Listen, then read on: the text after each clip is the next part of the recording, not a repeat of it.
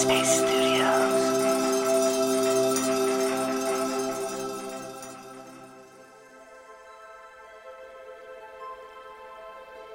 Hey everyone, it's Dr. Sahar Youssef here, your guest host for the week. Welcome to Radio Headspace and to Tuesday. As you know, this week is all about how to have better focus so you can be more productive and get more out of life. As a cognitive neuroscientist, I've studied all the ways that our phones can be distracting and how they steal our precious attention and energy, especially when we're scrambling to get things done. So today, I'm sharing some simple tips on how to improve your relationship with your phone and how to keep your phone as a tool that you use versus a tool that uses you. Our phones have truly been designed to steal your attention and keep you coming back for more. Because every single time my mind wanders to looking at my email, checking a text message, and then I redirect my attention back to, let's say, my document or the thing that I'm trying to focus on, guess what? It doesn't come for free. You pay for it.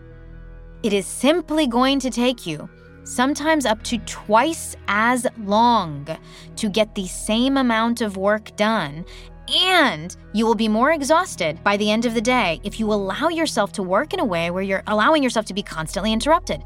So really taking a hard look at our relationship with these devices is going to be of utmost importance if you do want to bring your A game to your productivity so that you have more time and energy for your actual life. The number one change that I would recommend as it relates to our notifications and our phones hurting our productivity, do an audit. Turn off almost all of your notifications. The only reason a notification should be allowed to actually interrupt your train of thought and interrupt your day is if it has one or both of these qualities.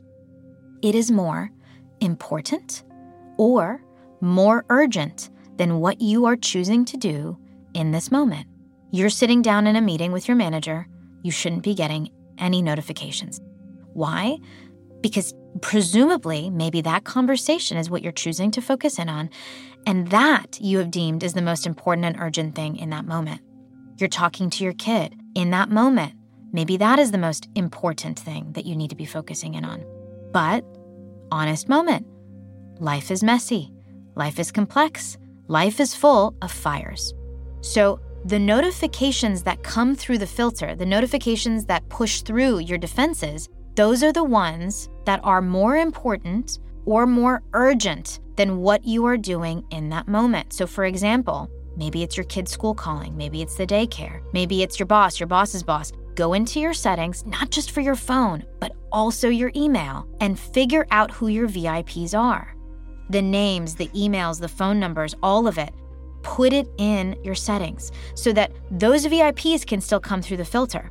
You can also set up a double call. So if somebody calls you twice in a row, obviously it's an emergency so that it'll come through and you'll actually get notified. Otherwise, quiet. You're minimizing the number of mistakes and you're making the process more efficient. You will get your work done faster than you otherwise would with less energy spent. As I mentioned before, everything about our phone, the way it looks, the way it feels, has been designed intentionally by slightly evil versions of people like me. These are cognitive neuroscientists and behavioral neuroscientists that understand how addiction forms in the brain. So, if you make the device less neurologically stimulating, then what you're able to do is make the device potentially less addictive. Easiest biohack here is to go into what is called grayscale. Essentially just means black and white. You do this by going into settings and going into displays, and yes, it's different for iOS versus Android, but there's always a way to do it.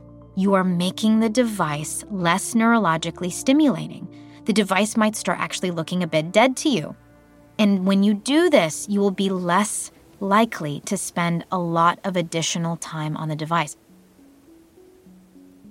When you take that brave, and I will be the first to admit, hard step of reevaluating your relationship with your phone, oh my goodness, you'll have better focus, you'll have more energy, but mental health, that quiet, that presence will start to come back. And you'll say, oh, hey, it's me. Oh, hi, old friend. Nice to see you again. And that's what I hope for everyone.